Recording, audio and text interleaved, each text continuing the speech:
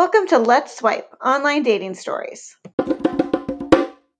Hey everybody, welcome back to the podcast. I'm Amanda as always, and joined with me is the incandescent Erica. Hey guys. And then tonight we're really excited because we actually have a online dating success story. We've got our friends Jen and RJ, and so they are going to talk a little bit about their relationship and how they met. Hi, Jen. Hi guys, how's it going? Hey Jen. So we met on Tinder, of all trashy places to meet. It's like, it's to me it's one of the worst. I mean, it's not Plenty of Fish, but you know, it's getting close to the bottom of the barrel at times. And so I think all of my past relationships had been predominantly I'd met people online, generally through OkCupid, which seems to, for me, be a little bit more successful, at least in terms of a variety of factors. But on Tinder, you know, it's like you have a limited also number of characters for your profile. And for me, RJ stood out because he said things like he was anti-racist, that he was, you know, very much into like feminism, and that he used to be an ex-fat guy, ex-Catholic, and I can't remember what else, but so I swiped right. I think we were both paying for our Tinder at the time, so like you can see right when somebody likes you, and you can swipe back or whatever. And but we both swiped. I was a total. I'm gonna drop the cursing already, but I was a total bitch in that I got used to doing a lot of these profiles, and then because I was paying for it, I was like, well, these people are getting weeded out, like maybe because of me, because of other people, whatever. So I would delete my profile routinely and then just like rebuild. So we had already matched, but there hadn't been much conversation. And then I deleted my profile and then he popped up again. And I was like, well, I was on his profile, so like I should swipe again for him. And I did. And then he obviously did too. And then he messaged me and he was like, didn't we match on this already? And I was like, well, you know, I like it. And then, you know, I got bitchier, actually. Not bitchier intentionally, but like I had started seeing somebody else during this time. And so like he had asked me out, like RJ had already asked me out. And then I had already kind of started seeing somebody, or like we weren't labeling anything, but we were seeing each other. And so I didn't want to be disingenuous to RJ. So I let him know what was up. And he was like, oh, that's nice of you to not ghost me. And I was like, well, do you want to be friends? And he was like, sure. And so we started out as friends. We canceled on each other. We counted this earlier because we went through our messages to check on this. And we canceled on each other 3 times, mostly me.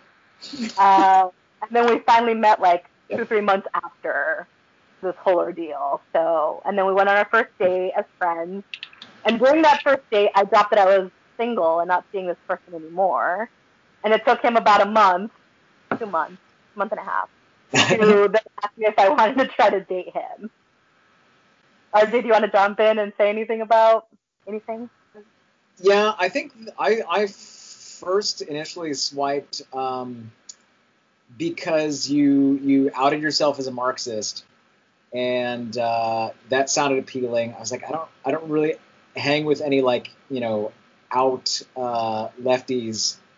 So I was like, this is interesting. And it was something that I'd been, you know, getting into as far as, you know, the content I was consuming online and what have you. So that appealed. And I kind of had that maybe like a leftist dog whistle in my profile of like, you know, saying that I supported like intersectionality and intersectional feminism and anti-racism. And I was like, well, maybe I'll get some like, you know, further left progressive liberals or something like that. So yeah, and I guess it worked. And then I know the first time we matched, I don't remember what we even talked about initially, because obviously that message thread is just gone to history. Yeah, that's true. No. Except for the fact that, you know, we both remember that I asked you to go to see Sorry to Bother You, because that was still in theaters and I hadn't seen it yet, but you had literally just seen it, right? Yeah, I had just seen it. Mm-hmm. That was quickly shot down. he also wanted to go to dinner immediately. Like once, like, I don't know. There's a lot of that, like, and he's that kind of person that he's like, if we're gonna meet up, like, I wanted it to be like sooner rather than later. And for me, I'm like, I want to have a conversation and make sure you're not a creeper. Okay, so let's talk about that. Did you end up going with RJ sooner than later? It took us forever to meet up. Like I said, like, we canceled like 3 times to the point that it was, I think we first started talking sometime in October, end of September, October, I think is the first match. And then we didn't meet up until December. So it took a lot longer than usual for me. Like, that was, he was very patient because I canceled on him several times. Like, I was going through shit, like, I was on dialysis, and so, like, I was having issues with, like, health stuff. I was in the middle of interviewing for jobs because I was still pursuing being a professor, even though I'd had, like, a horrible experience at work already. And so there was the potential of me leaving, and so there was, like, all these different factors that were playing into it. But, like, 2 months, like, that was way too much. But I think one thing we talked about was that we had friend zoned already, so there was, like, no pressure to kind of meet these expectations of romance.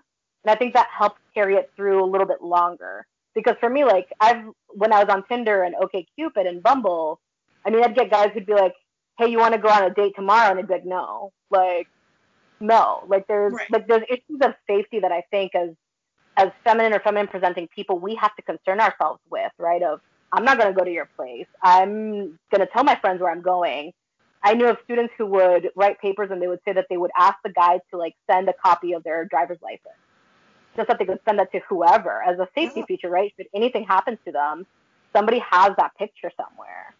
And so for me, like, that's my issue always with, like, somebody who's like, you want to meet up immediately. It's like, I haven't talked to you for more than 5 minutes and you want to meet up? Hell no. Like, no. And then there's the other matter of, if it takes too long to ask out on a date, then what the hell, right? Because I would talk to these guys who would be like, yeah, let's talk about, like, if we could be Tinderellas and Tinderfellas, right? Which is, like, a common, like, conversation, I think, especially with younger Tinder users, of, like, this fantasy story of, like, you get swept up and whatever. And it's like, it's whatever, it's bullshit. But yeah, exactly, Erica, that face. But there's one guy who, like, we literally talked for weeks, and there was never any indication that he wanted to, like, meet up. And I'd even ask him, I'd be like, so are we ever going to meet up or what? And he'd be like, I don't know if I'm feeling a meetup. And I was like, well, why are you wasting my time? Right. Okay. RJ, I don't know how you felt about the cancellations and timing. Yeah, that's a lot to hang in there for, RJ. Like, what kind of is going through your head? You know, having listened to your previous episodes, I would say, like, I identified pretty strongly with your statement about, like, wanting to meet up with people sooner and whatnot, and not dragging things out with just endless chat. Right. That, I think, in part because of my ADHD, like, that got to be really exhausting. Like, it's just like, I cannot maintain interest that long in somebody that I haven't met because, again, like, as you were saying, like, a person on the computer is just, like, doesn't exist to me. Like I don't friend people on Facebook that I haven't met face to face. It's just like, right. with rare exception. But it's like, I need that, like, meet space connection in order to, like, give a shit, basically. Yes. And so it was like, I got tired, using the apps over time of having to, drag things out, like, day after day, sometimes weeks at a time, talking to somebody. And the other thing too is, again, because I have this issue with, executive function. It's like, I don't have the brain power to carry on multiple conversations at one time. So it'd be like, I would match with somebody and I'd be like, okay, you're my focus for now until we meet up and I find out that you're shit. For now, you're the person I'm talking to, right? RJ, I think we're the same person. And I'm the opposite. I'm like, I would carry on conversations with, like, multiple people at the same time. And even before we made things official, like, I was still dating other people. Like, I wasn't set on, like, RJ's the one until, like, we had a conversation.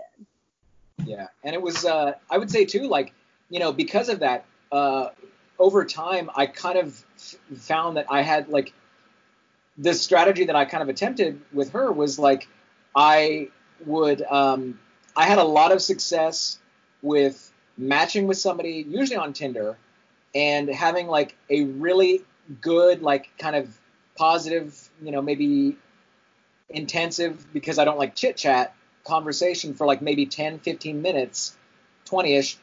And then I would say, hey, are you doing anything tonight? Like, do you want to meet up? Because a lot of times I would be like at work, because I, routinely drag on past the time I'm supposed to leave. And I'd be like, hey, are you doing anything tonight? You want to get dinner? And like that worked several times. And I think it was just, I don't know if it was just like the, impulsivity of it or whatnot that actually appealed to people, but it worked a few times. And the problem I ran into then is like, and this happened a lot with Tinder specifically, but I would, would have a first date, everything went really well, and then I would maybe ask them at the end if they wanted to meet up again, and they would say yes, and then like I never heard from them again. And I would, try to contact them and just, would get no response. So the story I told in my head was that like I wasn't getting second dates because like they were on Tinder and they were expecting me to be aggressive and like want to have sex right away.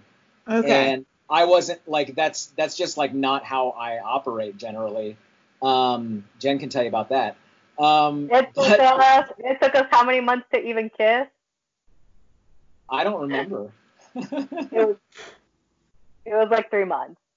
It was a while, yeah. Wow. So, okay. It took you said you kind of were friend zoned in the beginning though. So how long, 3 months after getting out of the quote unquote friend zone, or 3 months total? So we met in December and I had dropped the nugget that I was single, right? And then in February is when it finally clicked in his brain, and he sent me a text that was like, hey, you want to try to date? And then in parentheses, he was like, go on a date with me. Like, it was super cute, really. I can't remember what the wording was, but it was super cute. And I was like, I can remember. It was something like that. And then it was like cute because it had like the parentheses of like with me, right? To make sure that it was like. I said, would you be interested in pursuing something more serious, in parentheses, with me? Yeah. And I thought that was the cutest thing ever, honestly. And I was like, yes, right? And so we would go on other dates and we would hold hands and we would like, cuddle up on my couch and like watch a movie or something. But there was never any moment of like more than that, right? And I was like, I just remember, I'm going to drop an F-bomb, but I just remember being like, what the fuck? Like, when is he going to actually kiss me, right? Because I was like, if I make the move, then it's like I'm this aggro person, right? Right? And so it was like very gender rolled kind of thing. And I was like, I don't like, I've made first moves before and it's kind of been like, meh, right? It's not seen as acceptable, right? For me to make a move. And so I was like, well, I'll just wait for him to make a move. And then he was over at my house, we were watching movies. He got up to go to the restroom and he came back, and then I got up and went to the restroom. And that's when like I went back from the restroom and like I just, kind of sat on him and kissed him. And so I was like, wow. Yeah. And then later on we were talking about it, like later that night, and I was like, why didn't you kiss me before? And he was like, I was thinking about issues of consent. I was thinking about issues of asking you. Like when you came back from the restroom, I was gonna ask you for a kiss, but like then you just in my lap. And so so we both kind of had gotten hung up on issues of consent. And then I broke the cardinal rule of consent by just sitting on his lap without consent. But it worked out, I guess. Yep. I love it. Okay. So, that story makes me really happy, actually. That's funny. So, RJ, what was it like for you? Since it sounds like you kind of made that move to get you, not to kiss her, but to get out of the friend zone. How, nerve-wracking was that for you? Because, I think now, dating in the time of COVID, with me being as cautious as I am, the guy I've been, quote-unquote, seeing, I feel like we're 100% now in the friend zone. So, how did you kind of make the oomph to get out of that? As Jen said, it it was initially just about like, me sending a text because I was just like, I don't know how this is going to progress or resolve itself. Like I said, I hadn't really had any, second dates even. So I was just like, we'd been on maybe 3 or 4 by this point. And I was just like, I have no frame of reference for this. I don't know how this is supposed to like, take the next, logical progressive step or whatnot. So I think there's like a prototypical, guy in my head that said like, this is like the cowardly move to text and say like, hey, do you want to like do something more than this? But I'm just like, I don't, what? I have no other, I'm not gonna. That's like the least threatening, course of action. So that's gonna have to be the way that I go. And yeah, I don't know. It was just, and then everything beyond that, it was just trying to feel things out and like wanting to, do the right thing as far as consent goes, and just not living in the time that I do. I've heard a lot of stories about when consent goes wrong, but I don't hear a lot of examples of like, this is what consent is supposed to look like. So it was just a lot of like, well, I don't know what's happening. And, she told me very directly a couple times, she's like, well, I'm a grown up. So, she was kind of hinting at like, do whatever you like. And if I don't like it, I will tell you to stop. And I was just like, okay. Head back to the TV, focus on the movie. Still not going to attempt anything because I don't know what to attempt. We cuddled the whole movie. Like, we were like spooning on my couch, holding hands. Like, we were already there. And I was like, okay, well, I guess there's no kissing. Like, I guess that's just I guess I gotta do it. Like, pretty much. So, fast forward to about now, like, and how's it been going for you guys with like being stuck in our relative places? Like, I mean, is it kind of back to like the internet days where you're like, hey, let's connect online, or like, what are you guys doing? It's hard for sure. RJ's been really, really good in being very conscientious, particularly my situation, right, of having had a transplant over a year ago and being immunocompromised. And so when he was working from home, it was a little bit easier for us to see each other because he would have very minimum contact, or he would restrict himself that, he wouldn't be out and about, and so that we could see each other. Now we do our socially distant responsible date, where every weekend we pick up some takeout and then we go to a park, or we used to sit in our cars with our windows facing each other and we would talk, right, without really any contact. And so I think probably just knowing RJ and knowing myself too, probably the lack of physical contact, even just like touching each other, right, like hands, is been very difficult, right? Like, we briefly held hands on Sunday when we had our date, and it was like magical, right? Because it was like, oh, touch, like we both live by ourselves. I have 2 cats, so like I get some cuddles, right? But like, physical affection is something that both he and I need a lot of, especially him, I think, but we both need it. It's been a welcome change. Touch good. Well put, RJ. So, I mean, what do you guys think? I mean, like, are you going to try to do more, like, hand holding, like both masked, or like just kind of feel it out, or just kind of wing it, like, as things come? We were just talking about that the last time, and we talked about getting together like in her backyard or garage, and masking up and actually engaging in some like full frontal cuddling or whatever. You make it sound so dirty, like some full frontal. Like adorable, kind of like, oh, it's super adorable, and I mean, you've got to do what you got to do in times of COVID. Right. I've suggested a glory hole, but that's a whole other conversation.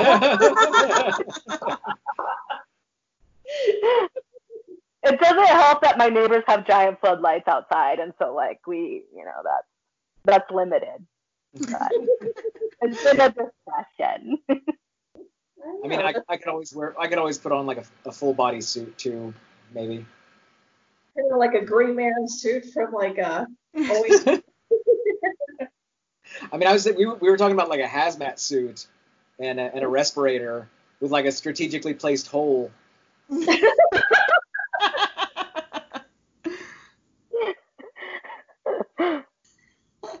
That's pretty great.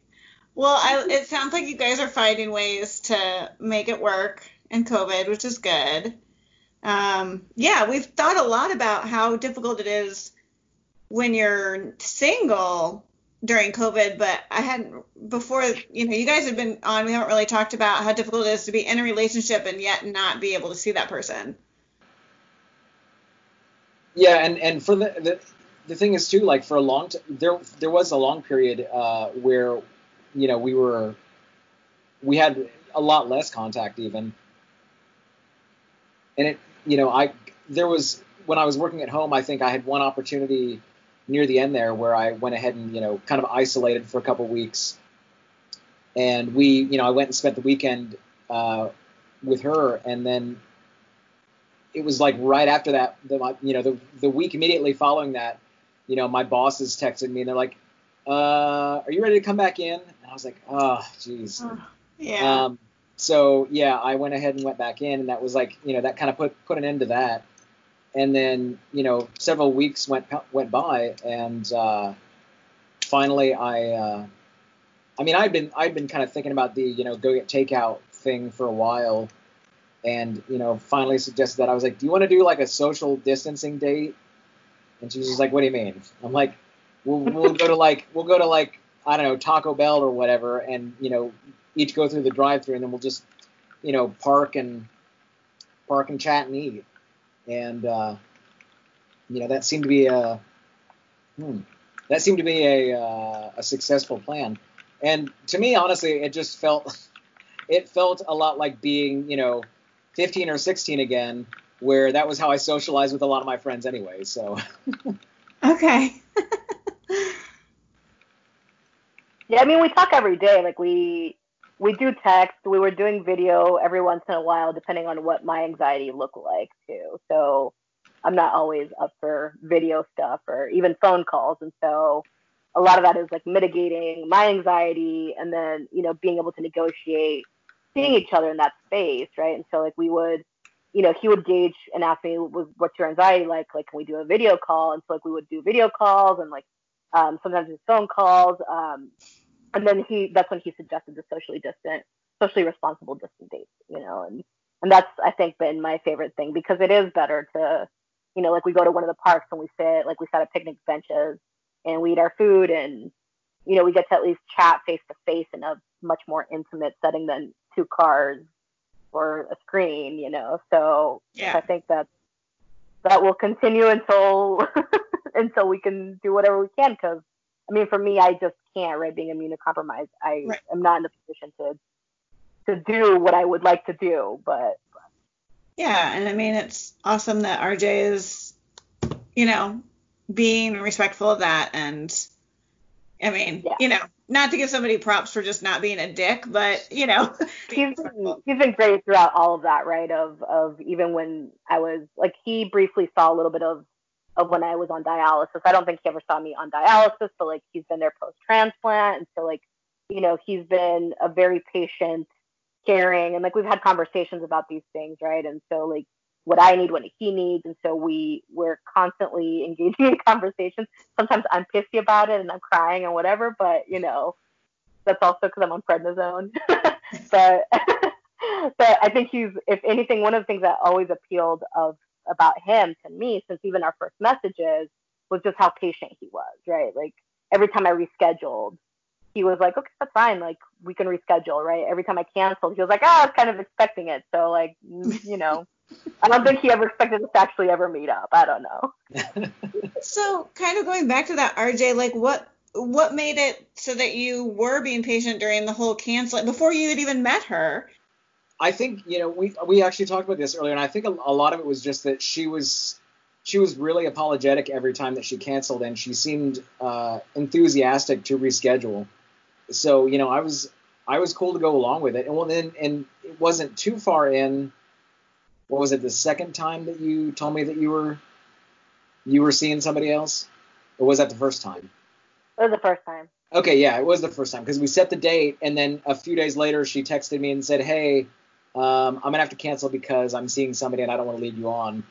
And then when I was like, oh, that's cool, you know, we can be friends, that's totally fine. I think that helped a lot in, you know, reducing the pressure. I was willing to wait, you know, a lot longer, but I mean, I don't know. I might have been talking to one other person at the time, but they lived in like Kentucky, so that wasn't really going to happen anytime soon. So yeah, it was.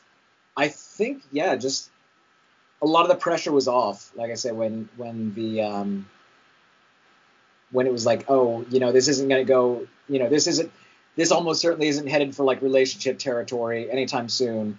So I was just like, okay, whatever. You know, I've been single as long as I have, so it's not a big deal. I can wait longer. I'm not, you know, if it's just a friendship, that's you know, no hurry. I think we both really valued each other's like ideological positions too, enough to like want to be in each other's lives, right? Like, you know, he mentioned that he doesn't get to be around a lot of left of liberal folks, right? And so for me, it's like the group of sociologists that I had surrounded myself with were very much in that vein, right? And so for me, having moved to this area, though, about 3 to 4 years ago, I was having issues finding similar folks like that outside of higher ed. And so that was interesting to me to like want to pursue that outside of just, you know, the cesspool and very ivory tower that is higher ed and maintaining that. And so I wanted to move out of that. And then we also found out later on, just looking at each other's pictures when we were lurking on each other's Facebook, that we had been at like the same protests and the same movements, right? During all of this, right? During Stockley, during the immigration stuff that was first happening post Trump's election. And so we like, it was one of those like, yeah, like once we figured that out, I was like, oh, that makes total sense. Like, very cool. Well, I'm kind of looking at the clock, and I think that winds down this episode. Erica, do you have any final questions or anything for them? No, I mean, you guys just keep being awesome. Like, we adore the both of you. And if we can ever all meet up, like, in meet space again, we'd love to see you both. And I miss you guys. And, no, that's it. And I'm glad you guys are solid and you're happy. And that's awesome. And it gives us hope, you know. Yes. Yes. And thank you so much for coming on and sharing your story. We really appreciate it. Just thank you for having us, you know, for thinking of us as sort of exemplary of a success story. You know, there's a lot of cesspooling in the dating world, especially online dating. So there is success somewhere. It's been a good time. Good chat. Like, yeah, it's been a good time. Thanks for having us. Well, you're more than welcome. All right. So, just want to remind everybody that if you want to be on the show and tell us about your success or lack of success stories, email us. If you have a question you want us to answer on the podcast, shoot us an email, anything. So you can email us at letswipepod@gmail.com. There's no apostrophe. It's just letswipepod@gmail.com. We would love to hear from you. And Erica, anything else? What am I forgetting? I always forget something. Are we done? That's pretty much it. Like, just keep listening, and if you guys decide you like us, you want to give us a thumbs up online, that would be pretty sweet. No pressure. Oh, yeah. That would be awesome if you could leave us a good review if you like what you're listening to. Yes, thanks, Erica, for thinking of that. Okay. All right. Well, I guess that's it. So bye, everybody. Bye, guys. You guys were awesome. Thank you. Woo. Thank you, guys. Bye. Thank you, guys.